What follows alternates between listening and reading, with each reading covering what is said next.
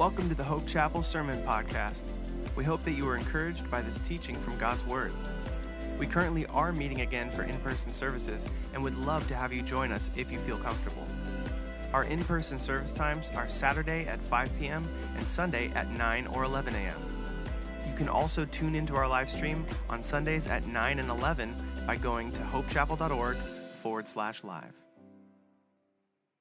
And for those of you who are visiting with us here at Hope Chapel this Christmas Eve, my name is Mike Nazarian. I'm one of the teaching pastors here at the church, and it's going to be my privilege to minister to you from God's Word this evening. This evening I'm going to be speaking to you from Matthew chapter 1, verses 18 through 25. So church, if you would, please stand with me now for the reading of Scripture.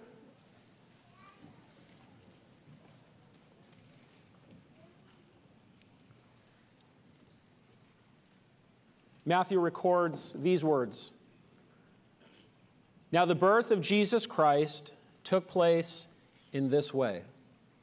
When his mother Mary had been betrothed to Joseph, before they came together, she was found to be with child from the Holy Spirit. And her husband Joseph, being a just man and unwilling to put her to shame, resolved to divorce her quietly. But as he considered these things, behold, an angel of the Lord appeared to him in a dream, saying, Joseph, son of David, do not fear to take Mary as your wife, for that which is conceived in her is from the Holy Spirit. She will bear a son, and you shall call his name Jesus, for he will save his people from their sins. All this took place to fulfill what the Lord had spoken by the prophet. Behold, the virgin shall conceive and bear a son, and they shall call his name Emmanuel, which means God with us. When Joseph woke from sleep, he did as the angel of the Lord commanded him. He took his wife, but knew her not until she had given birth to a son, and he called his name Jesus. Church, this is the word of the Lord. Amen? You may be seated.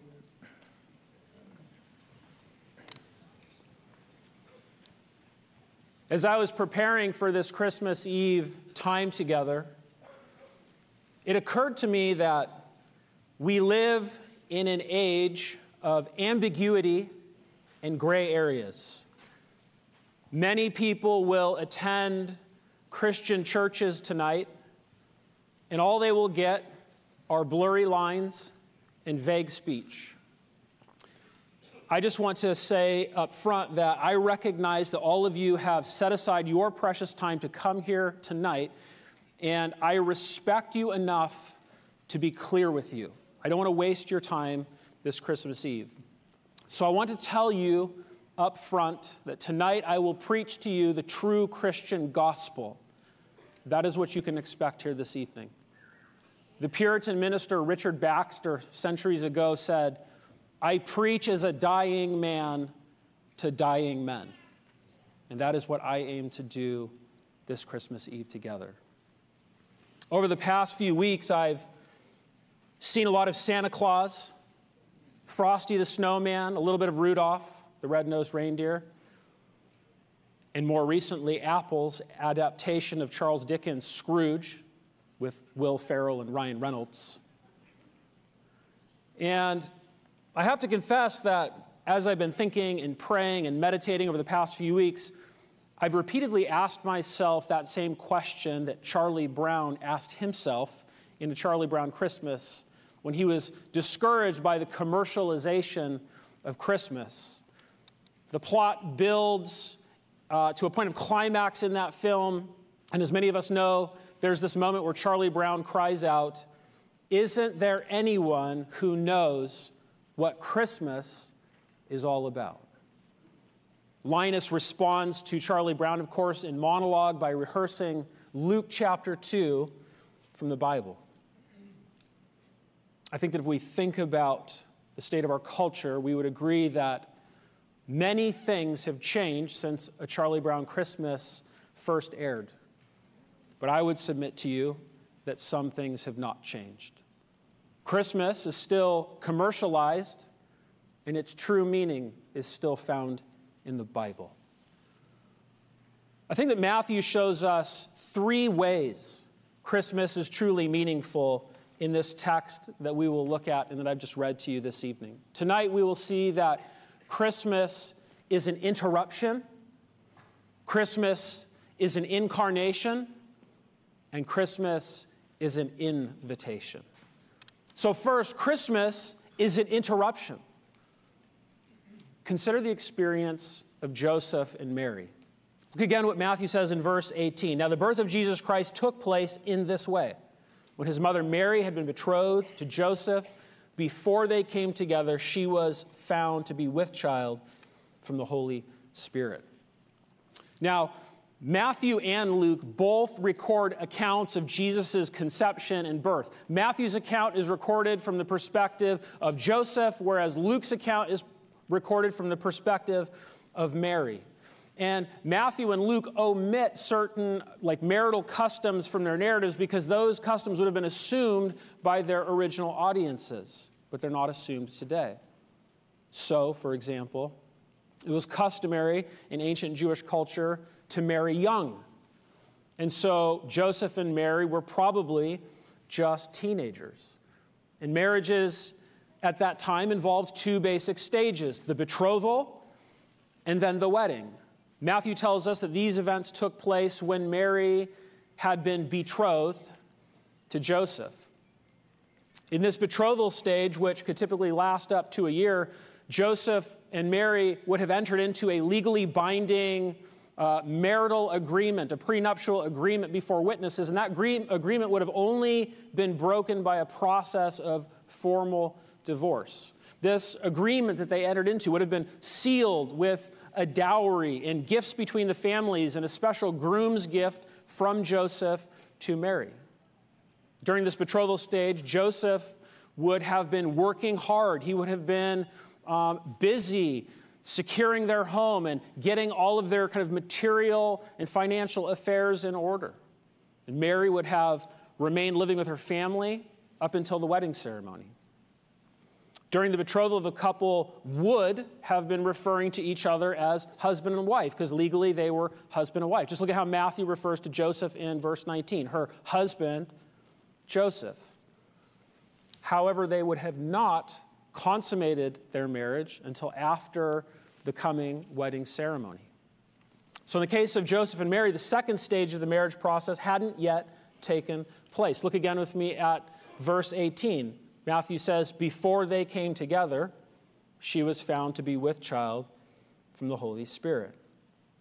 Now, while it was customary at that time for marriages to be arranged, it's also the case that we can look into the Old Testament and we can see texts like Ruth and Proverbs and Song of Solomon that hold up the gifts that God has given to us of love and of romance. And so they would have rightly understood love and romance and everything that comes with them as precious gifts from God. So it's safe for us to assume that even though their marriage was arranged, this is a young couple who are probably growing more and more in love and who are undoubtedly anticipating the time when they would be able to fully express and fully experience that growing love. So here's the picture I'm trying to paint for you. Joseph and Mary are set. Their new life is right in front of them. They can almost reach out and touch it. They're just about to join together and to enjoy life and to start a family of their own. Can you imagine their anticipation and excitement? Can you imagine all of their hopes and all of their dreams? And imagine all of it interrupted. First, think of how Mary's life is interrupted. We know from Luke's gospel that during this betrothal, the angel Gabriel had appeared to Mary in a dream, and the angel Gabriel reveals to her that God has a plan to supernaturally conceive in her womb a holy child. Angel Gabriel also tells her that her relative Elizabeth has conceived in her old age and is at that point 6 months pregnant, right? They couldn't text or tweet back then. Now, at hearing this news from Gabriel, imagine what Mary is thinking. She's betrothed, but she's soon going to be with child. That is not the biological offspring of Joseph. Who is going to believe her? What will Joseph think? What will her family and friends think? How quickly will word get around Nazareth? And in a culture at that time where both personal and also family identity are defined largely in terms of honor and shame, what will become of her? What will become of her family? How can this possibly all work out? Well, from Mary's limited human perspective, it won't. It can't. But the last thing Gabriel says to Mary is nothing will be impossible with God. When God interrupts, God makes a way. So Luke says that immediately after this angelic visitation, Mary arose and she went with haste to visit Elizabeth, where she stayed with Elizabeth about 3 months before returning to Nazareth. Now, here is what I don't want us to miss in this account. By the time Mary returns and we get to these events that are narrated by Matthew in our text today, Mary has returned to Joseph from her trip approximately 4 months pregnant. Now consider how Joseph's life is interrupted.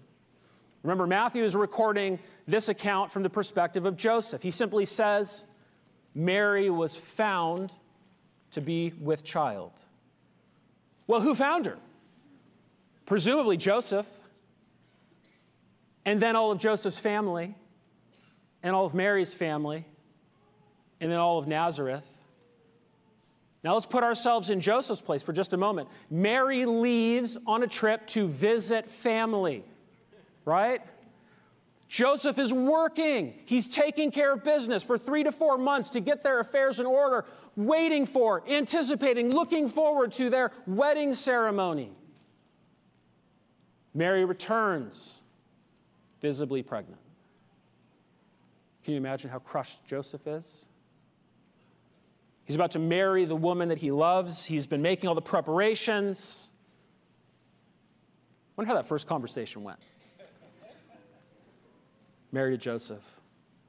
Joseph, my love, my husband, I have news to share with you. Yeah, no kidding. As you can see, I'm pregnant, but I need you to understand. The angel Gabriel appeared to me. I've conceived by the power of the Holy Spirit. I am carrying the Holy Son of God in my womb.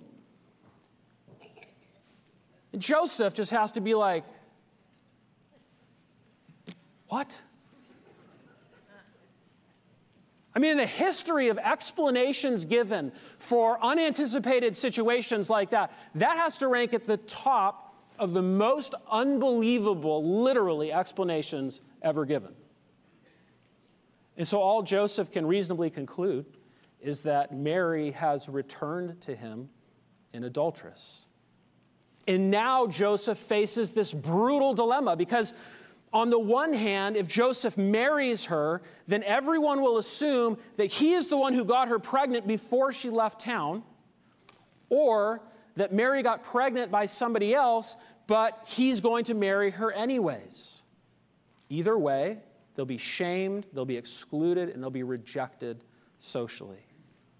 On the other hand, if Joseph divorces her, he preserves his honor and the reputation of his family, but Mary and her family are subjected to widespread community disgrace. No one will ever marry her. Her family will likely disown her, and she and this child, which has appeared out of nowhere, will be alone. There's no good option. So Matthew says, and her husband Joseph, being a just man and unwilling to put her to shame, resolved to divorce her quietly. Mary's life interrupted by Jesus. Joseph's life interrupted by Jesus. And just when Joseph is tempted to divorce, God intervenes. Joseph, son of David, do not fear to take Mary as your wife. And just when Mary is tempted to despair, God provides hope. Do not be afraid, Mary, for you have found favor with God. The word here that's translated favor, this favor that God is showing to Mary, is the same word in our Bibles that's translated grace. What is grace? Grace is God's unmerited, his undeserved, his unearned kindness to us.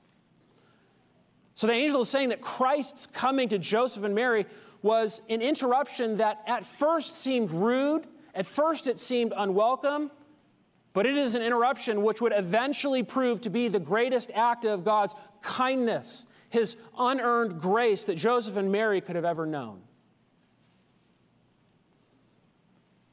Friends, this news of Christ's coming interrupts our lives just as it interrupted their lives.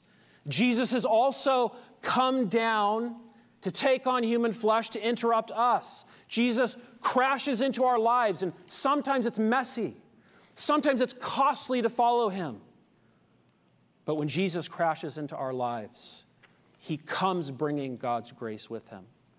And this is the beginning of the meaning of Christmas. Christmas is an interruption of grace. But next, Christmas is an incarnation. The word incarnation simply means in flesh. An incarnation denotes the act whereby the eternal Son of the triune God, who has existed eternally as Father, Son, and Spirit, took upon himself an additional nature, a human nature. He didn't stop being God to become man. He became man also. Look at verse 20. But as Joseph considered these things, behold, an angel of the Lord appeared to him in a dream, saying, Joseph, son of David, do not fear to take Mary as your wife, for that which is conceived in her is from the Holy Spirit. Friends, this is the miracle of Christmas. Jesus was supernaturally conceived of a virgin, and he was eventually born of a virgin. Through this mysterious but powerful work of the Holy Spirit, his father was God, and his mother was the fully human woman, Mary. And so now, being fully God, Jesus was able to pay the eternal penalty for our sins, which finite humanity, which you and I can't pay unless we pay it forever. And being fully human, Jesus could be our acceptable representative and our substitutionary sacrifice. So Christmas, friends, it is supernatural. Christmas is inescapably supernatural. Now I want to call a time out here, and I want to point out how Christmas, as a supernatural event, speaks hope into our present-day culture, which has largely embraced an anti-supernatural bias. Let me read a quote to you by a modern-day secular thinker named Richard Dawkins. Some of you have read his work. And the following statement really concisely expresses the last 100 years of secular thought. Dawkins writes, in a universe of blind physical forces and genetic replication, some people are going to get hurt, other people are going to get lucky, and you won't find any rhyme or reason in it, nor any justice. The universe we observe has precisely the properties we should expect if there is, at bottom, no design, no purpose, no evil, and no good, nothing but blind, pitiless indifference. But I submit to you, friends, that Christmas is God's demonstration that this hopeless perspective is wrong. It is wrong.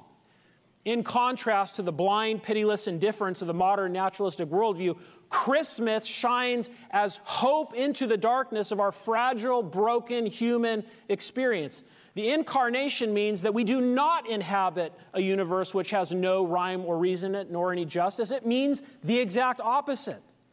The incarnation means that we exist in a created order where there is design, where there is purpose, where there are objective good and evil, and where our Creator, who is personally invested, has personally stepped into human history as one of us to set right everything which human sin has caused to go so horribly, terribly wrong. It also happens to be the case that our universe exhibits the properties of a universe that is corrupted and fallen in sin. And so the incarnation screams out that the apparent blind, pitiless indifference of the universe is being righted by our Creator. The message of Christmas is not that the universe is out of control, but that God is in control. Look at how Matthew quotes Isaiah in verses 22 through 23. All this took place to fulfill what the Lord had spoken by the prophet. Behold, the virgin shall conceive and bear a son, and they shall call his name Emmanuel, which means God with us. Over and over in his gospel, Matthew uses those words. All this took place to fulfill. All this took place to fulfill. And that is Matthew's way throughout his gospel text of reaching back into the Old Testament, the historic text of Israel, and pulling out all these scriptures which precede Jesus by hundreds and in some cases thousands of years and holding them up for his readers 2,000 years ago and by extension us today and screaming with excitement, guys, look at this. Do you see this right here? This is Jesus. This is Jesus. Let me put it down. Let me pick up another one. Look, this is Jesus. This is him. Let me put it down. Let me pick up another one. This is Jesus. What is the probability of one of those being fulfilled, let alone 40 of them in Matthew's gospel? What he's saying when he does that is that God is in control of human history. He is bringing it to his prescribed end. His plan of redemption is working itself out. And so here, Matthew quotes the prophet Isaiah, who wrote 700 years, 7 centuries before the birth of Jesus. And Matthew identifies Jesus as this promised Emmanuel. This is Matthew's way of showing us that the God who speaks promises is also the God who keeps promises, and that all of his kept promises are located visibly and tangibly and physically in the person and work of Jesus Christ. 7 centuries earlier, God had promised through Isaiah to one day, in some sense, be with his people. And Matthew is showing us that this Emmanuel promise does not mean that God will be with his people merely in terms of protecting them or guiding them or helping them, because he had done that in their history, and he continues to do that today. But rather, Matthew is showing us that Emmanuel means that God has literally and physically come to be with his people as one of those people. And so if the incarnation, the virgin conception, is the miracle of Christmas, then Emmanuel is the mystery of Christmas. The God who is sovereign and in control of history is now the God who is with us in that same history. This understanding of Jesus as incarnate Emmanuel, is the historic confession of the Christian faith. We can go back to the Council of Nicaea in AD 325. And modern authors like Dan Brown, who wrote that nonsense Da Vinci Code, have kind of usurped this gathering to say that all these people met because they wanted to, cherry pick which books were in the Bible. Nicaea had nothing to do with that.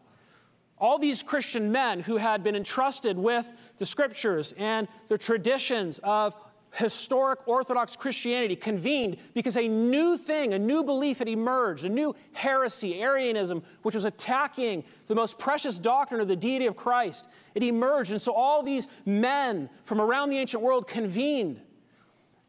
And they refuted that error, that heresy. They defended the deity of Jesus, and they wrote these things. We believe in one Lord, Jesus Christ, the only Son of God, begotten from the Father before all ages, God from God, light from light, true God from true God, begotten, not made, of the same essence as the Father. Through him all things were made. For us and our salvation, he came down from heaven. He became incarnate by the Holy Spirit and the Virgin Mary, and he was made human. He was crucified under Pontius Pilate. He suffered and was buried. The third day he rose again, according to the Scriptures. He ascended to heaven and is seated at the right hand of the Father. He will come again with glory to judge the living and the dead. His kingdom will never end. Friends, these people were near in proximity to the original events. They had been handed down to them. And for the first 3 centuries of the Christian church, people bled and died to hold to these confessions. Many people die for what they believe to be true. Not many people die for what they know to be false. All these people were in the position to confirm the truth or falsity of the Christian claim of the incarnation. Jesus is God, Jesus is human, and Jesus is with us. Christmas is an incarnation. But last, Christmas is an invitation. If you've been paying attention to the verses that we've been looking at, you will notice that I have skipped over verse 21. In that verse, the angel also said to Joseph, "She, Mary, will bear a son, and you shall call his name Jesus, for he will save his people from their sins." How many of you have kids? I have 2. They're right down there. The names I chose for my children have special meaning. How many of you would agree that names have significance? Well, that was even more the case for that culture then than it is for us today. And in that culture, 2 factors were always important when naming your children. First of all, who named you was important because who named you also had authority over you. Secondly, what they named you was important because what you were named conveyed or cemented your purpose in life.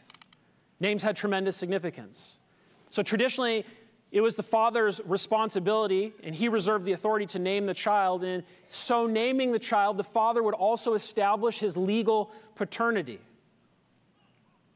But here, the name of God's Son is determined by his heavenly Father. You shall call his name Jesus. So in giving the name, God the Father reveals his purpose for his incarnate Son. But in delegating the giving of the name at a human level of Jesus to Joseph, God the Father also allows for Jesus' legal human paternity to be established. The child will be Joseph's legal earthly heir. Notice the angel addressed Joseph as Joseph, son of David.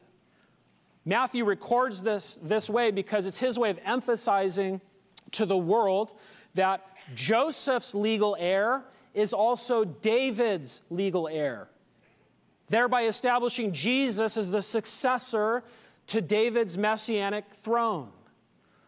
And so in this text, we see 1 title in 2 names for the child. This child is identified as the Christ because he is the Messiah to rightfully inherit David's throne forever. That's Matthew's way of saying, this child, this is the one. He is going to be the King of Kings. This child is called Emmanuel because he is God in human flesh. And finally, this child is named Jesus because he will save his people from their sins. That is his purpose. That is his mission. That is his prerogative. The name Jesus is a translation of the Hebrew name Joshua or Yeshua, meaning Yah or Yahweh saves. The name Emmanuel specifies who he is, God with us. The name Jesus specifies what he does, God saves. So the name Jesus shows us that the purpose of his coming down from heaven, the purpose of his coming is our saving. Friends, contrary to what skeptics and secular thinkers who are not educated on the subject will say today, Jesus did not come primarily to be a good example, though he certainly was that. Jesus did not come primarily to be a wise sage, though he certainly was that. Friends, Jesus came to set the captives free. Jesus came to remove the shackles of sin and our enslavement to it. He came to remove our burdens of sin off of our backs. He came to save his people from their sins. And so, friends, we're now at the point tonight, we've done the sufficient legwork to where now we can take all these pieces and we can put together what Christmas is really all about. Here's what Christmas is all about, Charlie Brown. Christmas is about God in his goodness and in his mercy, sending forth his Son at the appointed time, who is not conceived by ordinary means, but who is conceived by a virgin, by the power and work of the Holy Spirit. Why does that virgin birth matter, friends? Because if he inherits a sinful nature, then he's born sinful just like the rest of us. But because he is not born sinful, he is born pure, spotless, unstained. He is clean. And that's why the angel said to Mary in Luke chapter 1, the Holy Spirit will come upon you, and the power of the Most High will overshadow you. Therefore, the child to be born will be called Holy. Holy Son of God. He's holy. He's clean of sin. His soul is clean. His heart is clean. His life is clean. His record is clean. And he stays that way. He stays holy, perfectly sinless for his entire life. Think about this. Everywhere that you and I have failed, everywhere we have failed to trust God as he calls us to trust, where we have failed to believe God as he's called us to believe, to love God as he's called us to love, to live as God has called us to live. Everywhere you and I have failed, Jesus did not fail. He did not fail. Not once, not ever, not anywhere. Being the Holy One, Jesus obeyed God's law perfectly. And when he obeyed God's law perfectly, he did it on our behalf. He obeyed it so that his perfect obedience could be gifted to us. And here's the thing we need to see on Christmas. Christmas always and will forever cast a cross-shaped shadow. We can draw a straight line from the manger to the cross. The bloody baby laying in his manger became the bloody man nailed to his cross. That is the purpose for which he came. And on that cross, God made him who knew no sin to be sin for us. He didn't just give him our sins, he made him our sins. All of us, every single one in here, no one is exempt. All of us, like sheep, have gone astray. We have turned everyone to his own way. And yet the Lord has laid on him the iniquity of us all. And Jesus saves us from our sin because God imputes it to him. He puts it on him. Think about your own sinfulness. If you're not a Christian, if these things are new to you, I just want to invite you gently right now to consider this with an open mind, with an open heart. Think about your own sinfulness. Think about all the things that you've done in your life that a good God must punish because a good God is just, and he is the one who determines what is right and is wrong. If he did not determine it, he would not be God. God took all your sinfulness. He took every sinful act, every heinous deed, every reprehensible thought. He took everything, all of your sinfulness, and he held it all against Jesus' hands, and he nailed it to the cross. No other representative, no other substitute could be in that place for us. God's justice demands that our sins be paid for. Either we pay for them or someone pays for them for us.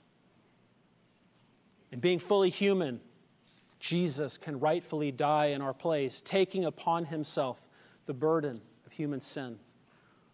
And yet, being fully God, he can pay the eternal penalty for our sins, and he can appease God's righteous wrath against human sin.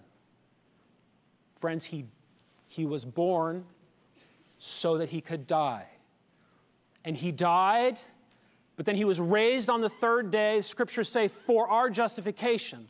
And what that means is that so those of us who are by nature unrighteous can be declared righteous by the Father. Our sin was laid on him. His righteousness is credited to us. And in this way, God is both just, and he is the justifier of whoever would come to Jesus and put their trust in him and look to his finished work on the cross and say, yes, I need that. I trust that. My efforts are not good enough, but your efforts are. So that all those who put their hope in Christ will be welcomed by God, welcomed into his family. When we're saved, we're adopted by God into his family. And when he saves us and adopts us, he sends his Holy Spirit to transform us, to make us new. As some have said, he causes us to begin to bear the family resemblance.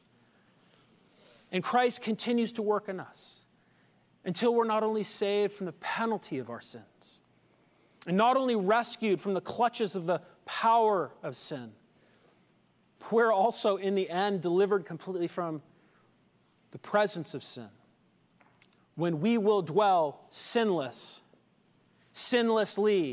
with the Holy One in a renewed and restored cosmos, a restored created order that no longer appears blind and pitiless and indifferent. That is the gospel of Christmas, my friends. And I would add to that this submission. Friends, Christmas is not for good people. Christmas is for sinners. Christmas begins with an interruption, and it ends with an invitation. On Christmas, tonight, Jesus invites all of us who are unworthy to come to him. On Christmas, Jesus, he holds out his arms and he stretches out his hands and he says, "Are you dirty? Come to me. Are you weak? Come to me. Are you guilty? Bring your guilt to me. Are you hiding? Come to me. Are you hurting? Come to me. Are you unstable? Bring your instability to me. Are you unfaithful? I will take you. Do you need healing? Come to me. Do you need cleansing? Come to me. Do you need forgiving? Oh, come, all you unfaithful. Come to me is Jesus' invitation to us on Christmas. And friends, there is not a soul here tonight that he would turn away. If you see your need for this Jesus that I declare to you, then turn to him tonight. Let's conclude. Friends, I want to point out that Matthew did not begin his account with the words, "a long time ago in a galaxy far, far away." He did not begin his account with the words, "once upon a time." I think that the most overlooked words of this passage are the words that Matthew does begin with. Now the birth of Jesus Christ took place in this way. It took place. Do you see those words? Then again, in verse 22, all this took place to fulfill what the Lord had spoken. Over and over, it took place. It took place. It took place. Matthew, Mark, Luke, and John each write gospel accounts, and today historians of the New Testament understand their accounts to belong to an ancient genre of historical biography. That is to say that there was a genre reserved for mythical literature, and these do not fit that genre. Rather, they fit the genre of the ancient genre, written things that really happened. And so recording things that he proposes really happened, Matthew closes his account of the birth narrative this way. When Joseph woke from sleep, he did as the angel of the Lord commanded him. He took his wife, but knew her not until she had given birth to a son, and he called his name Jesus. Joseph did as the Lord commanded him. Mary gave birth to a son. This is my point, friends. Christianity is true. Christmas happened. Jesus is real. Many people will rehearse a myth tonight that they will find some imaginary meaning in, and they will rehearse something that they know to be false. They'll say something like this to their children: kids, Santa is coming to town. He's been keeping his list. He's been checking it twice. Now consider the irony as we juxtapose what our culture celebrates as myth with what Matthew conveys as truth. Santa comes with things for those who claim to be good. Jesus comes bringing himself and forgiveness for those who know that they need it. Which person do you need this Christmas? Let's pray. Heavenly Father, we thank you for your word, where you've disclosed yourself and your purposes and your plan of redemption from creation to new creation, and where we see and meet your Son, the eternal Son who took upon himself human flesh, condescended, came down to us, lived perfectly where we could not, went to the cross where we should have, exhausted your wrath so that we could be pardoned. You made him sin so that you could make us righteousness. And we thank you for that work. And we remember that Christmas. And we respond now to that great work you have done in interrupting, in incarnation, Lord, and in invitation at Christmas. We respond to that now in worship. Amen. On behalf of the Hope Chapel family, I'd like to thank you for tuning in to the Sermon Podcast. If you would like to know more about our church, you can visit www.hopechapel.org.